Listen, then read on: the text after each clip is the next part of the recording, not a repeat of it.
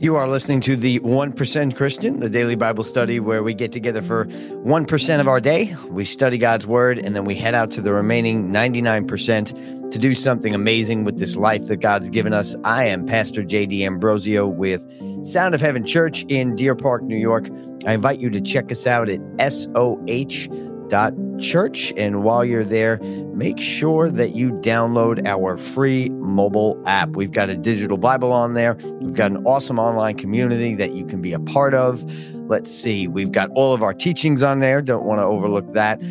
But it is an awesome resource to have in your pocket. And if you are listening anywhere where you get your podcasts, like, share, subscribe, turn on your notifications. Don't want you to miss anything. And make sure you leave a 5-star review and a nice message because that helps people to know that this is a good use of their time. And I believe that we could all agree that studying God's word, taking a few minutes and getting into his truth is something that can change and transform our day. And I am blessed to hear that it's blessing you as well. For those of you that are watching on the live stream, you probably gathered that we're having a little bit of technical difficulties this morning. And I'm kind of learning that as I go, too. I'm getting new equipment. I'm watching YouTube videos on how to get the sound right. So I appreciate you being patient with me as we build something here. And as many of you know, as you're building something, not everything's going to go perfectly. Even right now, as I'm speaking, you're seeing little flashes. There's something with my camera. I have no idea what it is, but we're going to continue on. And I just think there's something to that. Because I tell you, I'm one of those who has to fight perfectionism in a sense of, you know, I can be very hard on myself. I can be very hard on, you know, what the result needs to look like. And it's not always going to look the way, and I should know this by now, the way that you want it to look. But what you can't do is allow the imperfect to stop you from getting started. My good friend and compadre Johnny Ova, when I was asking him, hey, you know, we're coming up on the Lent season. Should I do the podcast? He goes, dude, you have been talking about this podcast for like 2 years. If you don't do it, stop talking about it. So I needed that good kick in the butt to be real. And I'm glad that I did. And it hasn't been perfect, but we've been blessed. I've been blessed. You've been blessed. So it's awesome. I've had a great couple of days. I'm really, really full to be real with you. I'm preaching this weekend, starting a 3-part series at Sound of Heaven. And I'm so full from hanging with Bishop Jamie over the weekend to yesterday. I spent time with Dr. Matthew Hester of the Present Truth Academy. We recorded the other night, like I said yesterday, Bishop Jamie and I recorded an awesome conversation around the beginning of Matthew. Yesterday, I recorded an awesome conversation with Dr. Matthew Hester. I'm going to get some time with Johnny Ova as well. You know, he and I work very closely together, obviously, at Sound of Heaven, but I want to get him in here to talk about certain parts here of Matthew and what we're going to do next week on Monday, Tuesday, and Wednesday. It's going to be at night. It's going to be at 8:30 p.m. is we're going to put out kind of a special edition there where we talk. It's going to be about 60 minutes as well on that. So it's not going to be our typical format. It's going to be more of a theological discussion, some deep stuff, some practical stuff, all kingdom stuff. So I hope that you'll not only attend that, watch that, share that. And that kind of goes into our word for today as we wrap up Matthew chapter 15, right? It'd be when I talk about the podcast itself, even these special editions, right? I want you to attend, be present at it, to be blessed by it, but also to share it. We, at the end of Matthew 15, like we're going to get into, we see Jesus doing what Jesus does, right? Jesus is performing miracles. He's setting people free. He's setting people free of things that they've dealt with their entire life. And we see a miracle that we're very familiar with. And we almost want to ask, you know, all right, well, you know, I feel like I've already read this before. We haven't. It's actually a different but similar miracle to what we see before. Jesus feeds the crowd. And we know it's different because, as we go through this, we see Jesus is in a different region. He was in the East, now he's in the West. And we see some differences in the account itself. So we know it's not the same. And I think it's easy as we're reading through to gloss over and say, yay, Jesus did another miracle, because by this time we've seen him do, and we've read about him doing many miracles. But it's important that we don't get complacent in our walk and complacent in our, understanding. Okay. And because if we get complacent, then we're not impressed, we become very stale. And I think sometimes in our walk, if we're really honest with ourselves, we look at our lives, and God has been there in so many places that we can almost get desensitized to how great he is, if that even makes sense. Right? God comes through for us over and over and over again. And then we get to a point where we hit something and we go right back to it. And that's what the Israelites did, right? They were walking through the desert, and God would provide them with manna. He would provide them new territories. I mean, he provided so much for them in the desert. But every time they got a little hungry or a little thirsty, what'd they do? They not only got complacent, but they started complaining, right? That's kind of the next step. First, you get complacent, and then you start complaining. We don't want to be in either of those camps. And sometimes we wander into those camps, but we certainly don't want to stay in those camps. So let's read Matthew 15. We're going to start with verse 29, excuse me. I think so. And then we're going to go through, and we're going to finish Matthew 15 today, going through 38. Okay. Got a little different setup today. So I'm going to change things up. There you go. All right. So Jesus left and went along the Sea of Galilee. Okay, so we know he's going to a different location. So we know it's not the same miracle as before. Then he went up on a mountainside and sat down. Great crowds came to him, bringing the lame, the blind, the crippled, the mute, and many others, and laid them at his feet, and he healed them. The people were amazed when they saw the mute speaking, the crippled made well, the lame walking, and the blind seeing. And they praised the God of Israel. Okay, pointing out here, they praised the God of Israel. Say, well, that's interesting. If it was just a Jewish crowd, why would Matthew have to say that? Well, I don't think this was just a Jewish crowd. The fact that Matthew points out that they praised the God of Israel tells us that Jesus, and we've seen this before, so this isn't new in Jesus's walk, he is treating the Jewish people in the same manner, healing them, delivering them, as the Gentiles. So the Jews and the Gentiles are there. He is healing them both equally. And we just got out of reading about the Canaanite woman, right, who pursued Jesus and reached in and said, even the dogs eat the scraps from the master's table. And what does Jesus say? You have great faith. And her daughter was healed. So Jesus is breaking the barrier of there is only one segment of God's people. So we see him doing all these miracles, and then what happens? Jesus called his disciples to him and said, I have compassion for these people. They have already been with me 3 days, and they have nothing to eat. I do not want to send them away hungry. So we see Jesus once again having compassion. Compassion on the crowd. And the disciples who had the opportunity to imitate Jesus and have a similar compassion, now, what do? Do they have compassion? Well, let's read. His disciples answered, where could we get enough bread in this remote location to feed such a crowd? So wait a minute. We already know, just a little bit ago, Jesus fed 5,000. We're going to see here, there's 4,000. Okay. Jesus is also helping the cripples to walk, helping the blind to see right before their eyes. Jesus is providing.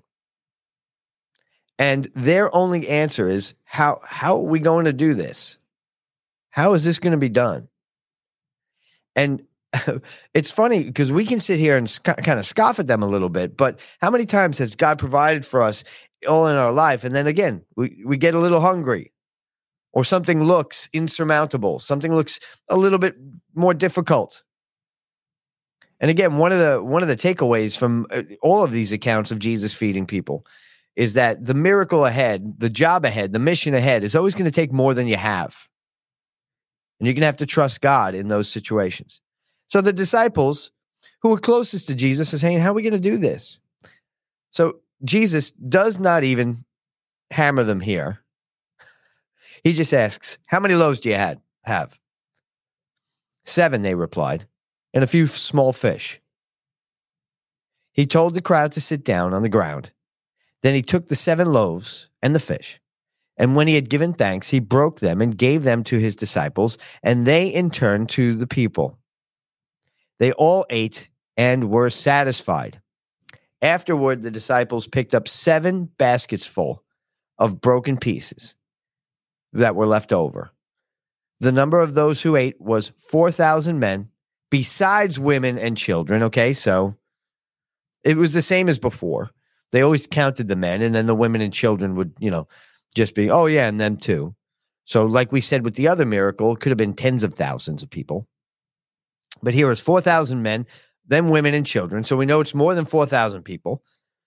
And notice how Matthew doesn't feel the need to inflate this. And this is just, again, doesn't prove anything, but I think it's a good testament to the fact that, Matthew's not trying to build up and one up, what happened before. He's reporting it as is. I don't know. My nature would be like, I already reported on the 5,000. How do I make this more spectacular? Matthew's not doing that. He says, all right, well, there's 5,000 before. Now there's 4,000 here. He doesn't inflate the numbers. And after that, Jesus sent the crowd away and got into the boat and went to the vicinity of Magadan. All right, so Jesus feeds all these people. He sends them away full and satisfied, and then gets on the boat and heads out. So easy to gloss over this and say, oh, yay, another miracle by Jesus, like we said before. But I just want to point out the makeup of the crowd here. Okay, Jesus is doing his miracles, and there are people that are witnessing. There are people that are benefiting. But only some of them were becoming distributors. And that's what I want to focus on. Even those imperfect disciples, right, who didn't seem to get it, saw a million miracles and still ask questions. But what I appreciate about them is even though they were asking questions, even though they didn't quite get the whole thing, they were willing to distribute. And this is absolutely a precursor to what their lives would be when Jesus would go to the cross, resurrect, and eventually ascend to the right hand of the Father, right? And then do what? Send the Holy Spirit. Jesus says it's better that I go. Why? Because they would have just followed Jesus around forever and just watched him do miracles. But they had to become the miracle workers. They had to become the distributors. So what I want to take out of today is when we look at this situation, when we look at the world around us, to take note, because there's going to be plenty of miracles that God does. There's going to be plenty of people that are there to witness those miracles. And one of the beauties of ministry is being there to watch people benefit. And I want you to note something as well. It's not like the disciples were hungry, like they weren't going to eat. It's not like they weren't witnessing it all. They weren't benefiting. Of course they were. But what gave them the opportunity for a greater calling on their life was the willingness to be a distributor, was the willingness to distribute the bread and the fish to the crowd. And you and I, as imperfect as we are, with all the questions that we are, with, the knuckleheads that we can be sometimes, we have an incredible opportunity to just saying, okay, I want to be, out of all the crowd around me, I want to be one of the distributors. Because not only do you get to witness, not only do you get to benefit, partake of everything that's going on, but you get to be a miracle worker yourself. And in the beginning, it's always, it seems mundane to just hand out bread. But when you realize what an honor it is to be the hands of God, right? We are called the body of Christ, the body of the anointed one. If we're the body of the anointed one, then we are anointed ones ourselves. A person anointed with healing, their hands are anointed. You and I are called to be the hands and the feet of God, the mouth of God, the body of Christ here on earth, to be distributors. And sometimes we can get so caught up in the witnessing that we're just waiting for the next thing to happen. Sometimes we can get caught so much in the benefiting that when it gets tough, when we don't feel like it, or when everybody else around us is in need, you say, hold on a second, right? The human nature is to say, well, I'm tired. I'm hungry. I need. Me, I. And that's a big part of the message, right, that we hear in this world. You be you. Live your truth. And God loved all of these people. So many benefited from what were going on. But the disciples decided to be those things, but also to put their hands to work, to be distributors, to live a life where you are the delivery system for God's blessings. And that is the true call of the Christian, little anointed one. That's what that word breaks down to. Christ is anointed, Tion, little one. You and I are meant to be imitators of Christ with the spirit that's inside of us. And that's my prayer as we close up today. That when you're walking through the crowds, we're about to go into the holiday season where everywhere you go, there is a crowd. And I challenge you to look to your right and look to your left at the people around you. Not that you're better than them, not even close. Because what you learn when you begin to serve, it's exactly as Jesus said. If you want to be first, you be last. Who will be first? And that's the distinction he's drawing. Because the Pharisees and all these religious leaders, they just wanted to be first. Therefore, they were last. Because they made it about them.